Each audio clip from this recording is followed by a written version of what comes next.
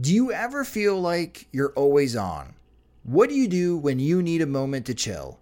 How do you like to hit the reset button to get ready for what's next? These days, everything is go, go, go. It's nothing but nonstop hustle all the time, with working from home and trying to stay in touch with friends and family, a million pressing social issues, and an expectation to always be on 24/7. Sometimes you just need a moment to turn off and hit reset.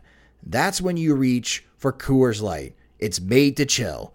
My moment to chill is watching baseball, especially when the White Sox are on. I like to have a Coors Light beside me. It's a great beer to have watching the games, as it's cool and refreshing as the Colorado Rockies. And even the mountains on my cans turn blue, telling me that it's time to hit reset. Sit back, relax, and hunker down for an evening of White Sox baseball. So when it's time for you to unwind, reach for the beer that's made to chill. Get Coors Light in the new look delivered straight to your door with Drizzly or Instacart. Must be 21 years or older to enjoy. Coors Brewing Company, Golden, Colorado. And as always, celebrate responsibly.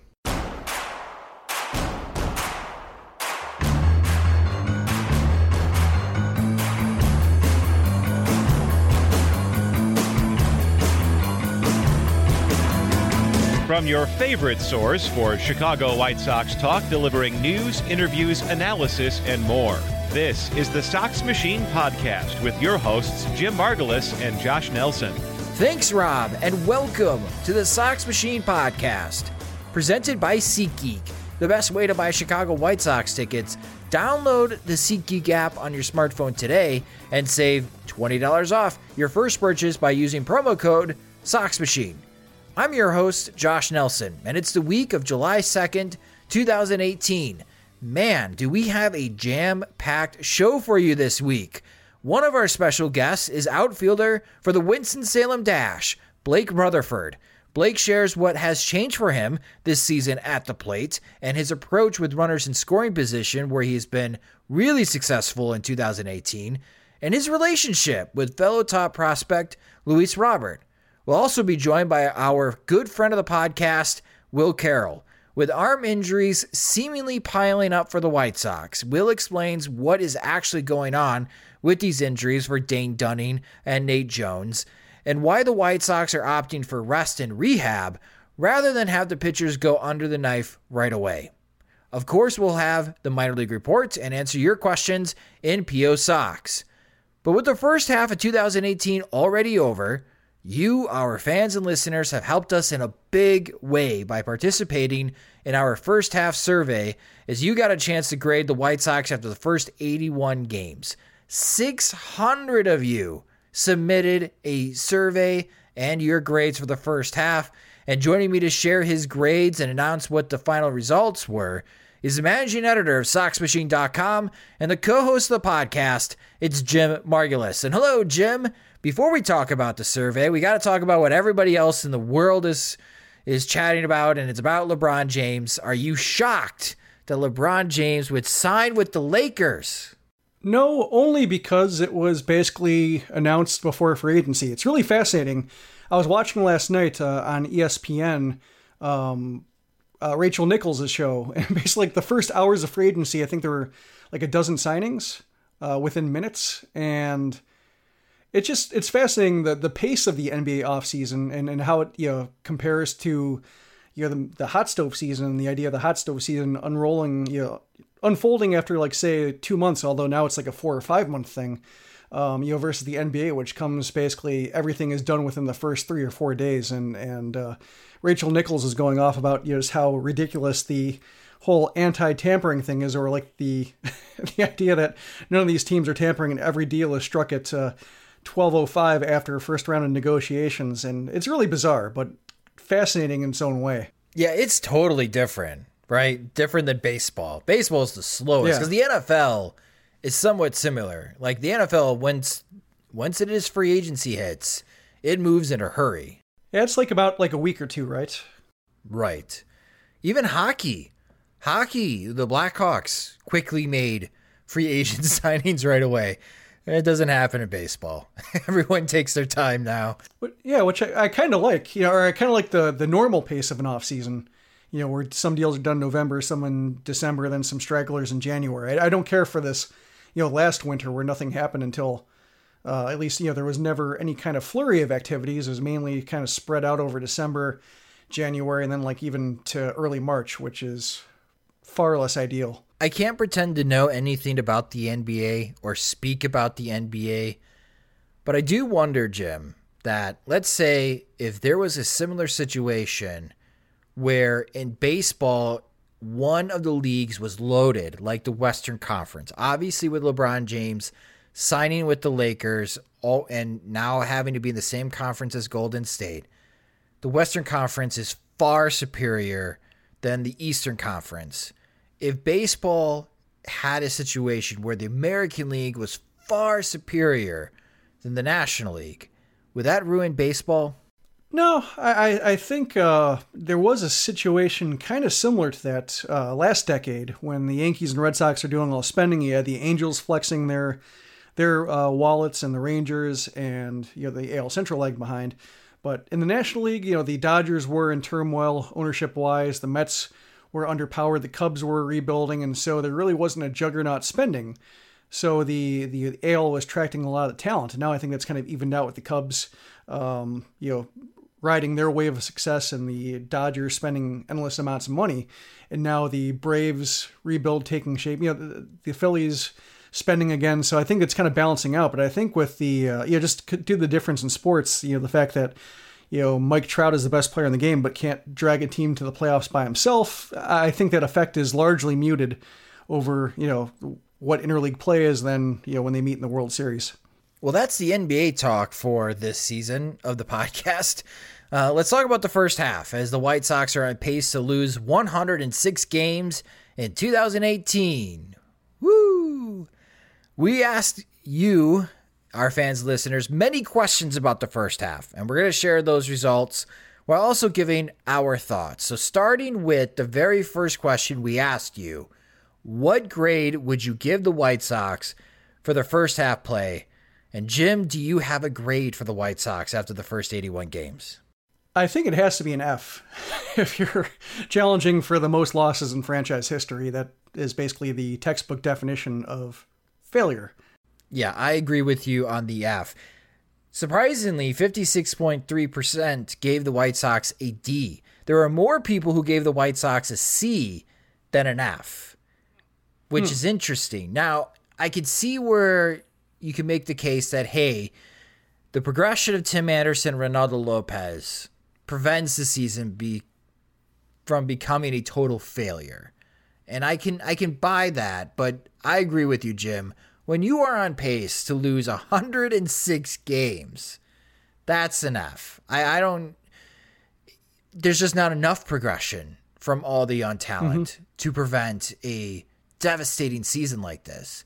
And typically, as I wrote on Sunday about 5 college players that you could follow this summer, for the 2019 Major League Baseball draft, 106 losses would get you the number 1 pick in most years. It won't. In 2019, it'll get you 3rd because Baltimore is on pace to lose 116 games and Kansas City is on pace to lose 112.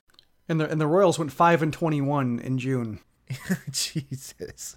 So I mean, they're playing the worst baseball now. They played too well, I guess, in April and May and are catching up. But yeah, I'm kind of counting on the 3rd pick at this point, just because it looks like neither team is below them has any real upward mobility. Especially, say, if the Orioles trade Manny Machado. Yeah, then it's going to get worse. What year was it the Tigers lost 120 games? 03, 04? They're going to challenge that. I think it was 03 because I think the White Sox were. That was a year where the Twins just pounded the Tigers, and the White Sox were, I think they were 11-8 or something against them. Like, did not take advantage of their historical awfulness. Whereas in 2004, injuries killed the White Sox that year. So I think it was 2003. Well, the next question in the survey. So again, 56% of you gave the White Sox a D. Jim and I give them an F. What is your level of confidence? With 1 not being confident, 3 being somewhat confident, And 5, very confident the White Sox rebuild will bring a playoff contending team by 2020. 1 through 5, Jim, where would you rank yourself? I would say 2. I think it would go up to 4 if you said 2021, but right now I think 2020 might be the first year where they're over 500, and that might not get them there, especially if the wild cards are as tough as they look this year. What is the difference between 2020 and 2021 for you, where you would be, instead of a 2, a 4? I think just progression of players. Yoan Moncada right now looks like his learning curve is a bit steeper than people anticipated. Eloy Jimenez is not yet here. Michael Kopech's not yet here, and so forth. So I think, if right now with Moncada and the guys going through their first full seasons like Lopez and Giolito, my attitude towards them is, wait to see what they look like in September. Grade them at the end of the year, like I did with Tim Anderson last year. And so I think if you look at 2019, it's kind of the same thing where it's just kind of, you write off the results for Jimenez and Kopech and whoever else is, making that journey, the first 6 months, first 6 month journey through the big leagues for them and all the adjustments they have to make. So you write off their results for 2019. So I think 2020 is the first year where you expect the talent to kind of consolidate and come together into a functioning team. And the Cubs did it. I think the Cubs sped up that year in a hurry, where they went from on the verge of being a contender to winning 90-something games. I don't know if the White Sox have that jump in them, unless they open up their wallets, and time a buy that well. But right now, I think knowing what we know and having an idea of how the White Sox typically spend, I wouldn't count on them making that jump in 1 year in 2020. I'm a 3. I'm on the fence. I could see where if everything clicks, the White Sox could have a season like the Atlanta Braves are currently experiencing. With the start that the Atlanta Braves are having, does that going to result in a National League East title or a wild card spot? I don't know. They have a lot of competition right now in the National League, where it seems like in the American League, we know who the 5 playoff teams are at the moment, as the Seattle Mariners have a very healthy lead with the second wild card. And I think that's where I'm on the fence. And that's why I put myself as a 3. With the results, that 3 was the most common. 36% gave them a 3. 34.7% said that they are a 4. So a little bit more confident still and holding belief that the White Sox can be a contending team in 2020.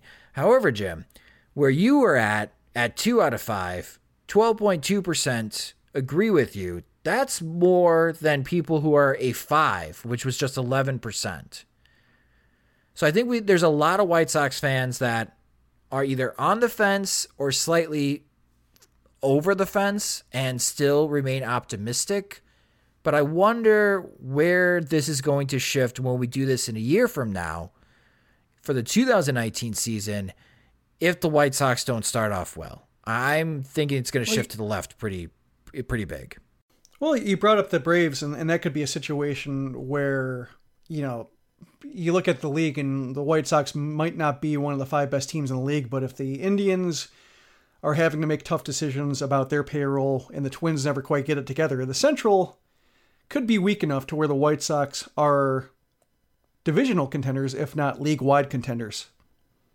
So that's, I guess, what I'm looking for that 2020 is just the strength of the division, because, if the Indians are still as good as they are and the Twins get it together after a pretty big stumble this year, then, perhaps they'll be out of reach. But given what we know about, we talk about the White Sox spending habits, the Indians really don't spend that much. The Twins have always kind of come up short.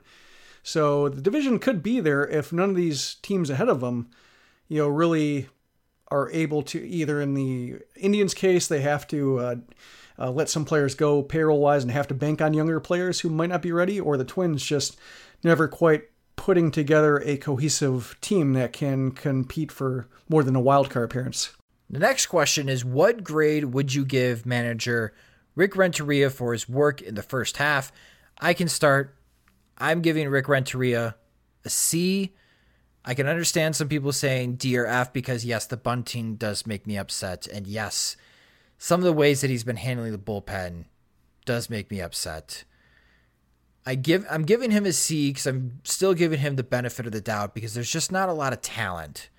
And I think I like the decision that he made, that he opted for defense in the outfield and he did sacrifice offense, but it did pay off for a 30-game stretch where the White Sox were 500 and now they're back to stumbling again. And I'm sure my mind will change in the second half.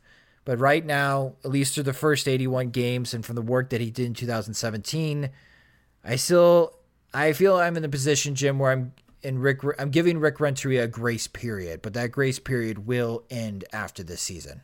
Yeah, I'd give him a C-, just because I think there's, if he were a B manager, let's say if he were, we felt like great about his, we couldn't second guess anything he did. There were no, roster infighting and such. I don't know if it'd make much of a difference. So that's why I think Penals gave him an F, and that strikes me as too much in that direction. But yeah, the team, if you take the team's play as a reflection of his, his leadership and just the sloppiness in the field and the mental mistakes and the lack of technique sometimes shown, then I would say that, Rick Renteria and the staff, they're below average, and, there's been a dent put in the Ricky's boys don't quit mystique. But when it comes to any kind of, significant, playing time issues or anything like that, bullpen order, lineups, I really don't see anything chronically wrong or anything he's doing. He's not putting players in position to fail. At least there are a lot of players who are there by default just because of injuries and such, but he's not. He's trying to do his best to put major league players in those positions. And now that Avi's back and Larry's back, we'll see if Larry hangs around. But there's a bit more at his disposal, and things are kind of calming down that way. So when it comes to the kind of critical mistakes a manager makes, he's not making those. So I would say C- just based on the quality of play that seems like it's kind of teachable / coachable, but otherwise it's still like a better manager or a more, what do I want to call it, orthodox manager, Sabre friendly manager, really wouldn't make a difference. Yeah, 50.7% of the fans listeners gave Renteria a C. 21.8% gave Renteria a D. 21.2% gave Renteria a B. So a little bit of a little spectrum right there. So most of you gave Rick Renteria a C. The next question was, who was the best position player for the first half? And Jim, what would be your pick? Tim Anderson. That's who I went with. We don't have a lot of people in our camp. 18.5% also picked Tim Anderson. Overwhelmingly at 57.5% was Jose Abreu. And I think the last month and his struggles, and yes, he did have a very good game on Sunday with the 3 runs batted in. Terrific. I hope that leads to a great month of July and August like he has in his career. But the past month, Jim, I can't ignore that. And that's why Abreu is not the best position player, in my opinion.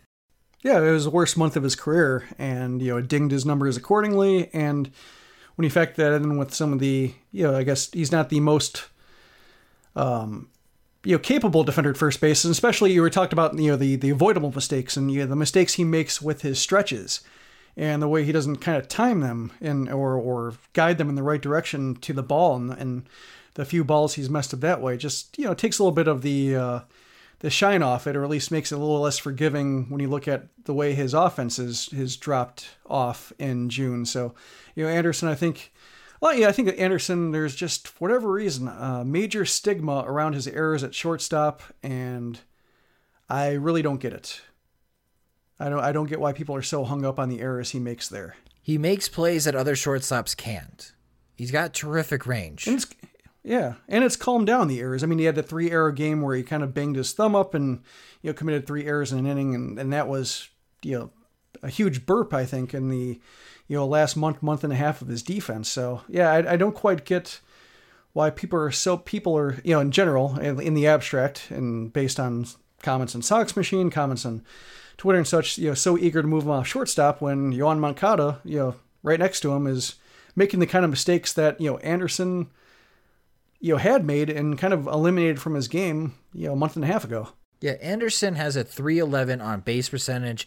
That's a significant increase from last year, which is something that we hope to see. He's slugging .430. Abreu, his on-base percentage is .324, and Abreu is slugging .465. The fact that Anderson is just a few points behind Abreu in slugging, has more home runs than Jose Abreu, that's a bit alarming for Jose Abreu. Now, of course, Jose Abreu's got a ton of doubles. He's got 27, and he's on pace to break the all-time season record for the Chicago White Sox held by Albert Bell. But right now, I'm really satisfied with the way that Tim Anderson has been playing. I think he's one of the biggest positives in the first half for the White Sox is the way that he's playing. And when you add in the 17 stolen bases and just how great he is against left-handed pitching, that you feel comfortable changing the lineup and having him lead off because he can make things happen. I'm really happy with the progress that Tim Anderson has made.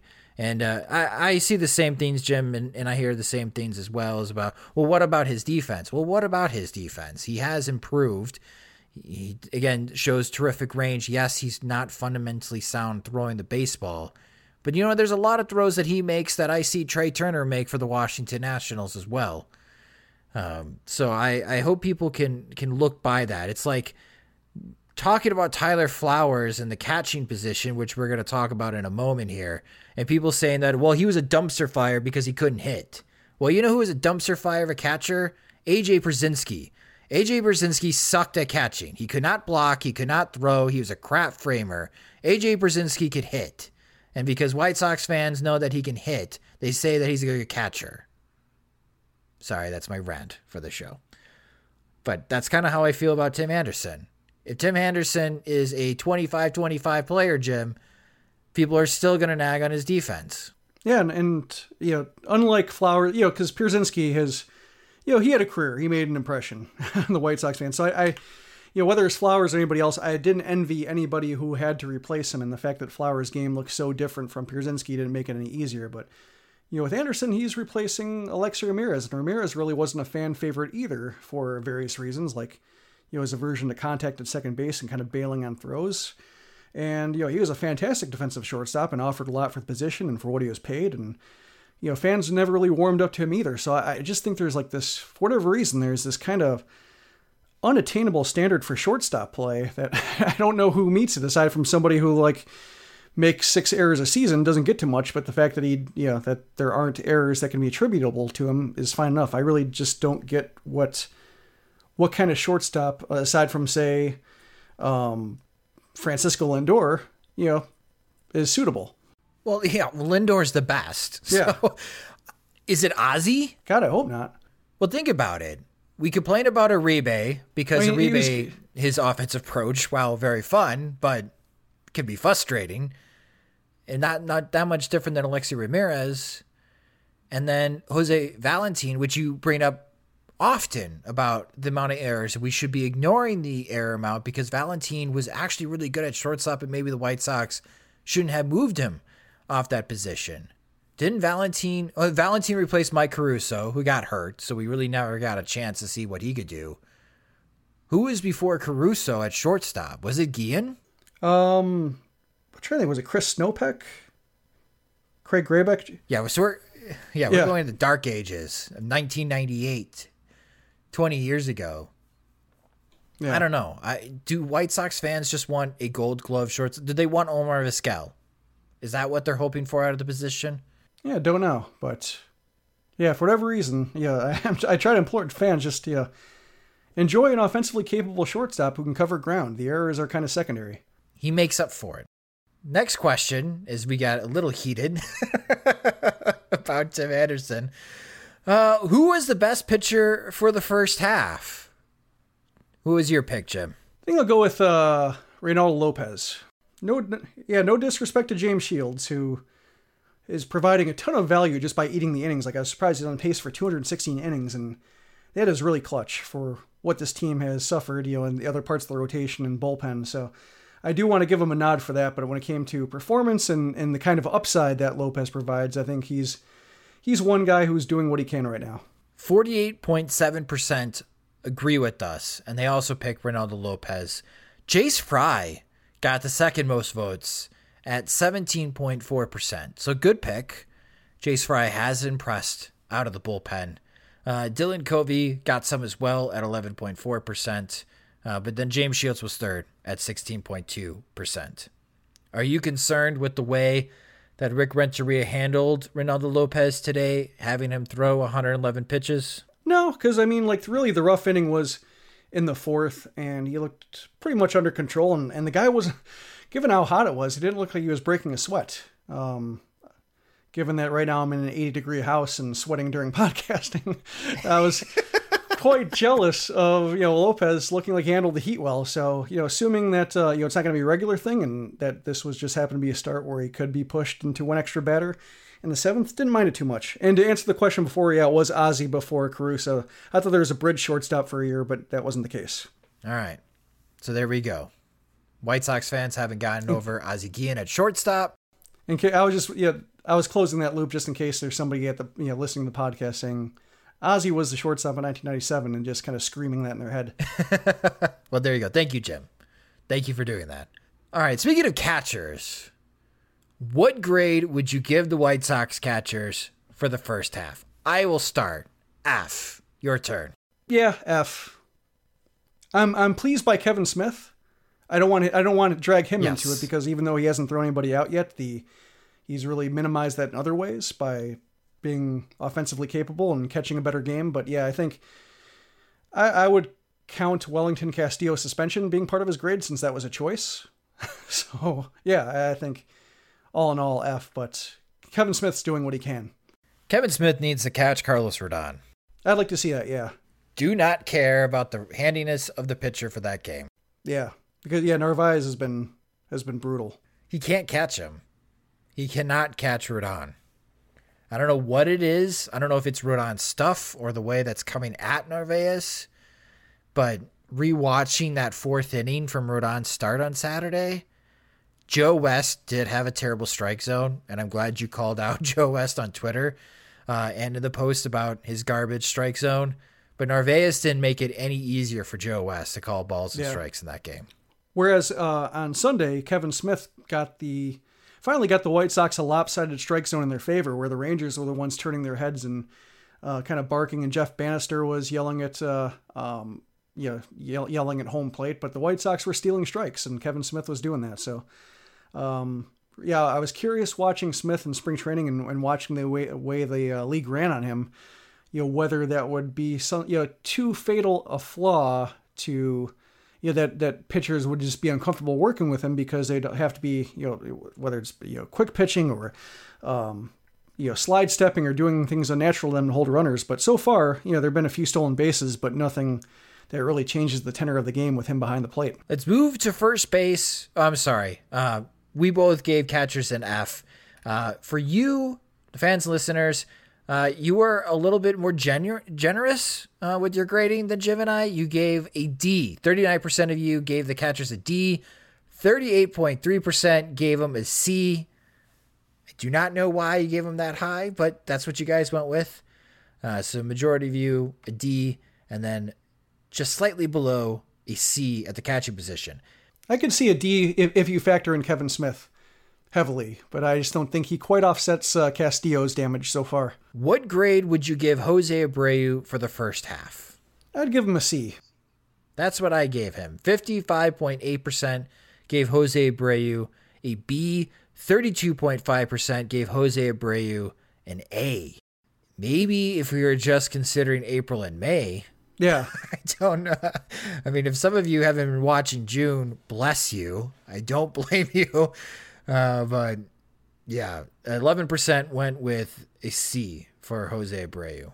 I feel weird because I love watching Jose Abreu and I'm really rooting for him, and I will continue to vote for him for the All-Star game. But I also feel a little dirty, Jim, because I don't think he deserves it. That's kind of where I am with the whole All-Star thing. Yeah, although the White Sox have had deserving starters in the past not get there because of voting, so they're overdue for one. There we go. Yes, makeup call. Moving to second base. This will be interesting. What grade would you give Yohan Moncada for the first half? Give him a C minus. First full year. Yeah, I tend to be forgiving that way, so I grade him on a curve. Yeah, I didn't do any minuses or pluses. I'm giving Yoan Moncada a C. He's shown periods where really flashed his potential, and obviously he's been a struggle since. The arrow is down, though, at the moment, where if he doesn't progress, this could be a D for me at the end of the year. We need to start seeing some progression, and I am not satisfied with the level of play. What I don't think helps Yoan Moncada, and I had this conversation with Josh Friedman as I was on CLTV on Sunday evening, and Friedman brought up a good point, Jim.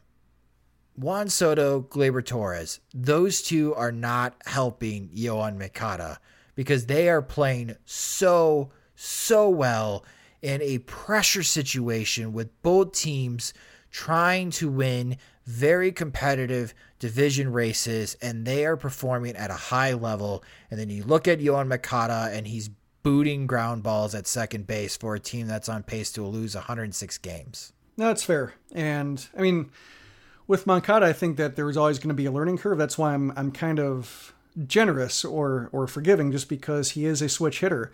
He's a switch hitter who strikes out a lot. He is a speed guy who is, back to second base, but really didn't have a position. And the way he played second base last year made it seem like, he can be a fixture there. This year, it's a bit more confusing, but like with Anderson last year and all the stuff that Anderson went through, completely different for his purposes. But with Moncada, it is his first full year. Like I said, September is when I think I drop the curve and grade him on his merits and grade him on what he's going to look like for next year. And it would be lower if I didn't. It would be a D if I, just based on the strikeouts, not really, I guess the balance of hard contact versus strikeouts is no longer in his favor, and the errors at second base are getting harder to forgive. But for the time being, and this might be the first time too he's meaningfully struggled for a long time. That's also something to learn. And it could change if he has a terrific July and August. Because I will defend Yoan Moncada every single day. I get tweets. When can we start calling Yoan Moncada a bust? It is far too soon for that. But I think it is fair to say he is not playing at a level that I was expecting him to play after the first half of 2018. And it doesn't help judging him when you are watching the highlights of, again, Juan Soto and Gleyber Torres and just wondering, how are they playing at this level and Moncada is not? Yeah, it's, I would say he's playing bust-like, but I don't get the urge to, what's the prize for writing somebody off the fastest? Guess you could wait 2 years for Nick Madrigal to see if he's any different. Yeah, maybe, but I mean, if that's the case, I think you just move Moncada to center field. Or third. Yeah. Yeah, but I don't get, I don't get why the word bust comes up already. Just the world we live in, Jim. Speaking of people who may want to call players bust, let's move over to shortstop to continue our wonderful conversation that we had about Tim Anderson. We'll keep this brief because you and I, Jim, both gave Tim Anderson our picks for best position player in the first half. But what grade would you give Tim Anderson for his first half? I'd give him a B. That's what I also give Tim Anderson. 51.7% of you also gave Tim Anderson a B. 39.3% gave Tim Anderson a C. 11.3% gave Tim Anderson an A. All right. Moving over to Yomer Sanchez at third base. What grade would you give Yomer Sanchez for the first half? Grading him on somebody who shouldn't be a full-time third baseman, I give him a B. I also gave Yomer a B. I think, by the way you said that, we may be on the same wavelength. Here are my thoughts about Yomer Sanchez. He is proving that he can play at third base every single day and play at a rate where defensively and the little bit that he hits, that he could be a 3 wins above replacement third baseman. Looking at the numbers, comparing to other starting third basemen, Yomer Sanchez is a below third baseman in Major League Baseball, where the average third baseman is at a 4.5 win level at third base for your starting third baseman. And it is because you got guys like Jose Ramirez who are going to have an 8-9 win type of season. And obviously that drags out the average, right? He is not your future starting third baseman. And I think his role with the White Sox will be a super utility. But if the White Sox are serious about Yolmer Sanchez being a starting third baseman, Yolmer Sanchez has to hit a little bit more for me to be comfortable with that. But I do give him a B because he is holding his own at that position, starting every day there. And he is showing defensively that he can stick there with no issues. And he is hitting a little bit to be worth 1.8 wins above replacement at the first half level. Yeah, I think, if he were on a team where he was, easily the worst hitting infielder, then I think he'd be in good shape. Like, even if you're a third base, if your shortstop, second base, and first baseman all hit, first baseman hit like he should, and he had like an above average offensive shortstop, maybe he could get away with him. But I think if he's contending for, the best, the second best infielder on your team, then I think you're in trouble. So that's kind of how I grade infielders or outfielders as a unit. Like, if he's the worst offensive outfielder, infielder, you're in okay shape. But right now, I think, if you're counting on him to carry a third baseman's load, he's not there yet. Or maybe he won't get there. If I were a GM of a contending team, I would want Yolmer Sanchez on my 25-man roster. Yeah. He can help a contending team because he can plug in gaps when you need him to, especially if you have an oft-injured middle infielder or corner infielder. Yolmer Sanchez can help you. And I think he would be probably one of the more attractive position players that would actually be available either by July 31st or in the offseason to acquire Yolmer Sanchez. I just don't think other teams think like I do regarding him. But I do think he can help a contender with his specific skill set. But again, like I mentioned, I don't expect any other team to trade for Yolmer Sanchez. The other guy who's got a little playing time at third base, a little playing time at first base, but mostly at DH, is Matt Davidson. And I gave Matt Davidson a C for his first half, showing a little power. I think a lot of that is influenced by his play against the Kansas City Royals. But he's walking Jim. His on-base percentage is pretty good for a lot higher than I was expecting. He's at 342, and he's currently leading the White Sox in that category. So that's why I'm giving Matt Davidson a C. How about you? Give him a B-. A B-?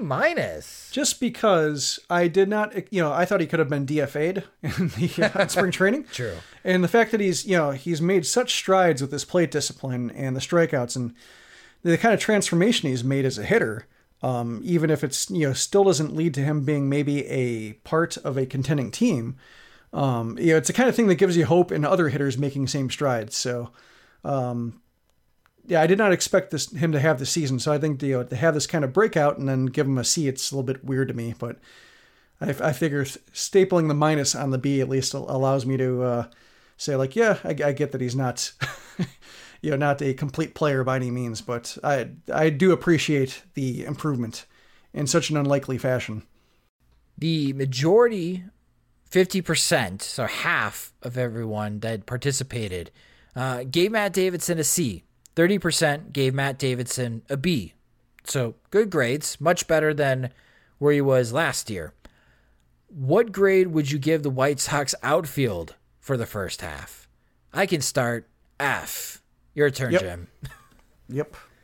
What the hell happened today in the outfield with Adam Engel and Charlie Tilson? Yeah, Tilson has been really confusing. 3 days in a row with bloopers. He was doing basically. so well. Yeah. Yeah. Is it just Arlington? Is it the Sun? Well, no, he dropped the ball against in Chicago. So. Oh, that's right. That one happened on the warning track at guaranteed rate. 40.5% gave the White Sox outfield a D. 38% gave the White Sox outfield an F. I'm not sure, other than just being nice, what would think that the White Sox outfield should be a D. Maybe, ignoring the injury or giving Avi recency bias credit. Because he has been hitting better, but just the fact that he was out and you had an outfield where it was plan C, E, and F. I think, yeah, just it's really hard when you had no depth to begin with. Then you have to plumb the depth of that depth. Godspeed, outfield prospects. Godspeed. Oh, all right. So moving away from the position players, grading the pitchers, what grade would you give the White Sox starting pitching for the first half? And I'm giving the White Sox starting pitching a C. James Shields, as you mentioned, is eating innings. I like what Ronaldo Lopez has done. Dylan Covey has showed spurts. And Carlos Rodon is Carlos Rodon. But how about you, Jim? What grade would you give the White Sox starting pitching? Give him a C minus. 46% gave the White Sox starting pitching a D. 41.2% gave it a C. Do you think the 46% could be possibly influenced by the struggles of Lucas Giolito and some of the early season struggles as well, like Miguel Gonzalez and Hector Santiago getting starts and Chris Volson? Yeah, Carson Fulmer. Yeah. Yeah, I think that's part. I think, the way I looked at it was like you have Shields pitching better than I imagined he would. Lopez a little better than I thought he would. Giolito pitching worse.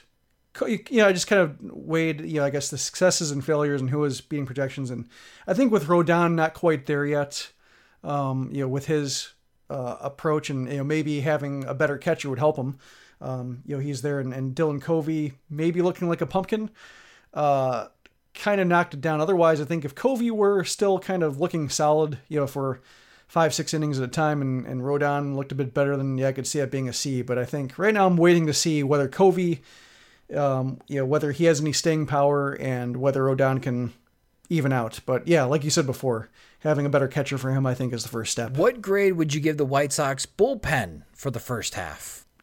I would give it a D. A D? I gave him a C. They have been pitching better. Well, the beginning of the season, they were terrible. Well, it's like there have been some successes and such, but I think it's hard to separate the bullpen from. I guess I looked at it in terms of like I guess as a unit, I would say C. There have just been some big failures and gaps in the bullpen. So yeah, I'll change my grade and call it a C based on performance because they have been pitching well, but just there have been some. Yeah, I like Soria. He's been kind of a revelation, especially after, dropping down and such, but just been a big gap on the right-hand side. Nate Jones being out and looking rocky before that and Bruce Rondon collapsing and such. The right side, that whole setup man from the right side, maybe Juan Minaya stepping up, but that's why, that kind of area of the bullpen I would give an F. And so, other successes and such, but yeah, maybe the left side has been good enough to compensate. So yeah, I'll change that to C. Do you think that James Shields will be traded by July 31st? Gonna say yes. Really? We talked about this on Sox Machine Live, and yeah, I'm thinking, I forget who brought it up first, but I saw it on Twitter and on Sox Machine talking about how the Cubs would be a good fit. And given and then when I saw his innings total for the year, he's on pace for 216 innings. I think that has some value to a team, even if he's not going to be a playoff starter. The fact that he's throwing that many innings and giving not just pitching 5 1/3 or whatever, but pitching 7.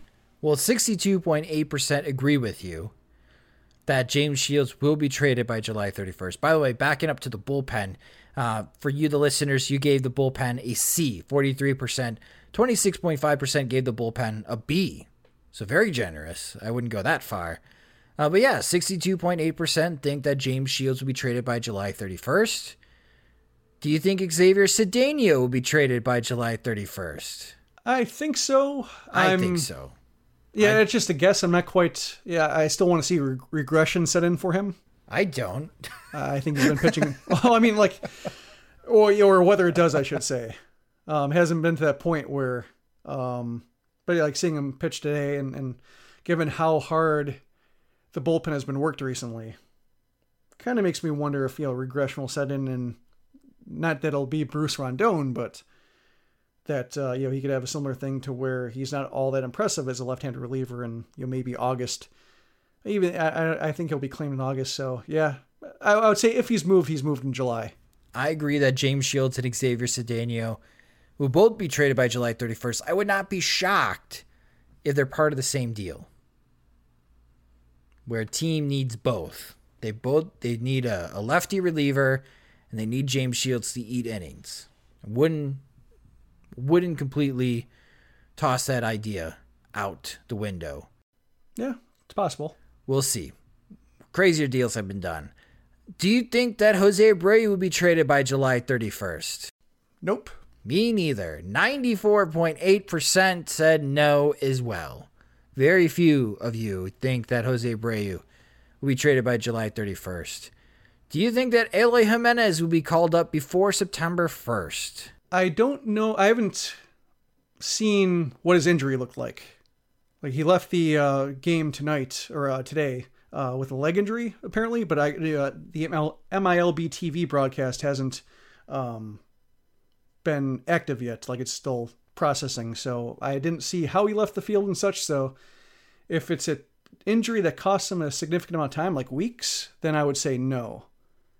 If he's able to come back relatively soon, I would say August would be more likely. I think it requires if Avi can stay healthy. If Eloy's fine, which I'm completely ignoring his injury because ignorance is bliss, Jim. If Avi were to get hurt again, then yes, call up Eloy to play right field and take Avi's spot in the lineup. But if Avi's okay, I'm going to say no.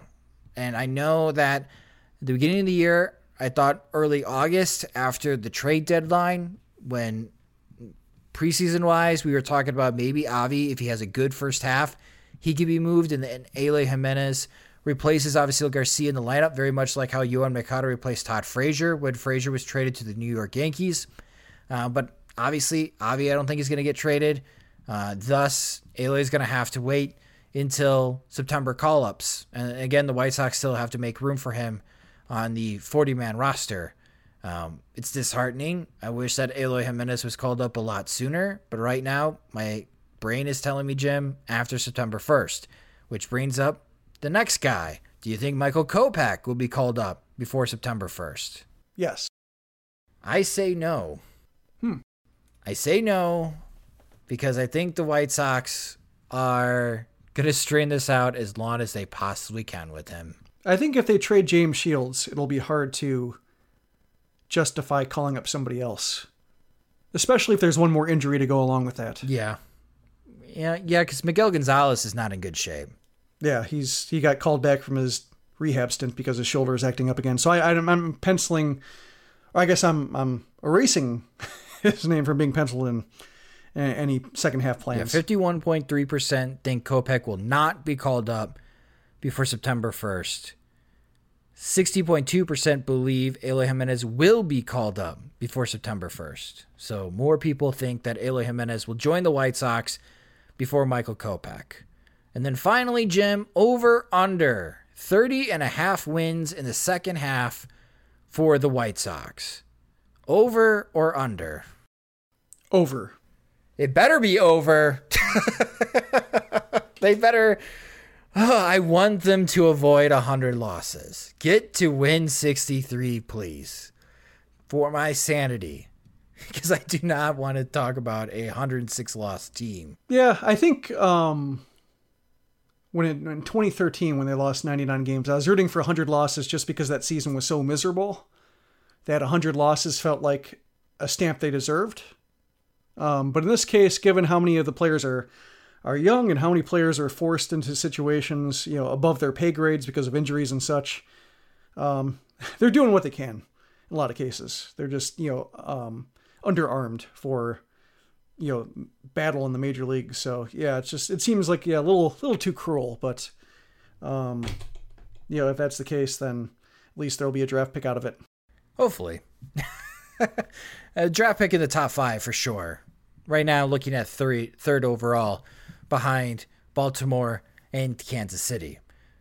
This concludes part 1 of this podcast. If you are interested in listening to the second part, with interviews from Will Carroll and Blake Rutherford, plus the minor league reports and your questions in P.O. Sox, please now listen to part 2 in your podcast feed or on SoxMachine.com. Sugar Ray Leonard, Roberto Duran, Marvelous Marvin Hagler, and Thomas Hearns.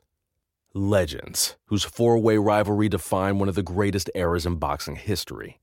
Relive their decade of dominance in the new Showtime sports documentary, The Kings, a 4-part series premiering Sunday, June 6th, only on Showtime.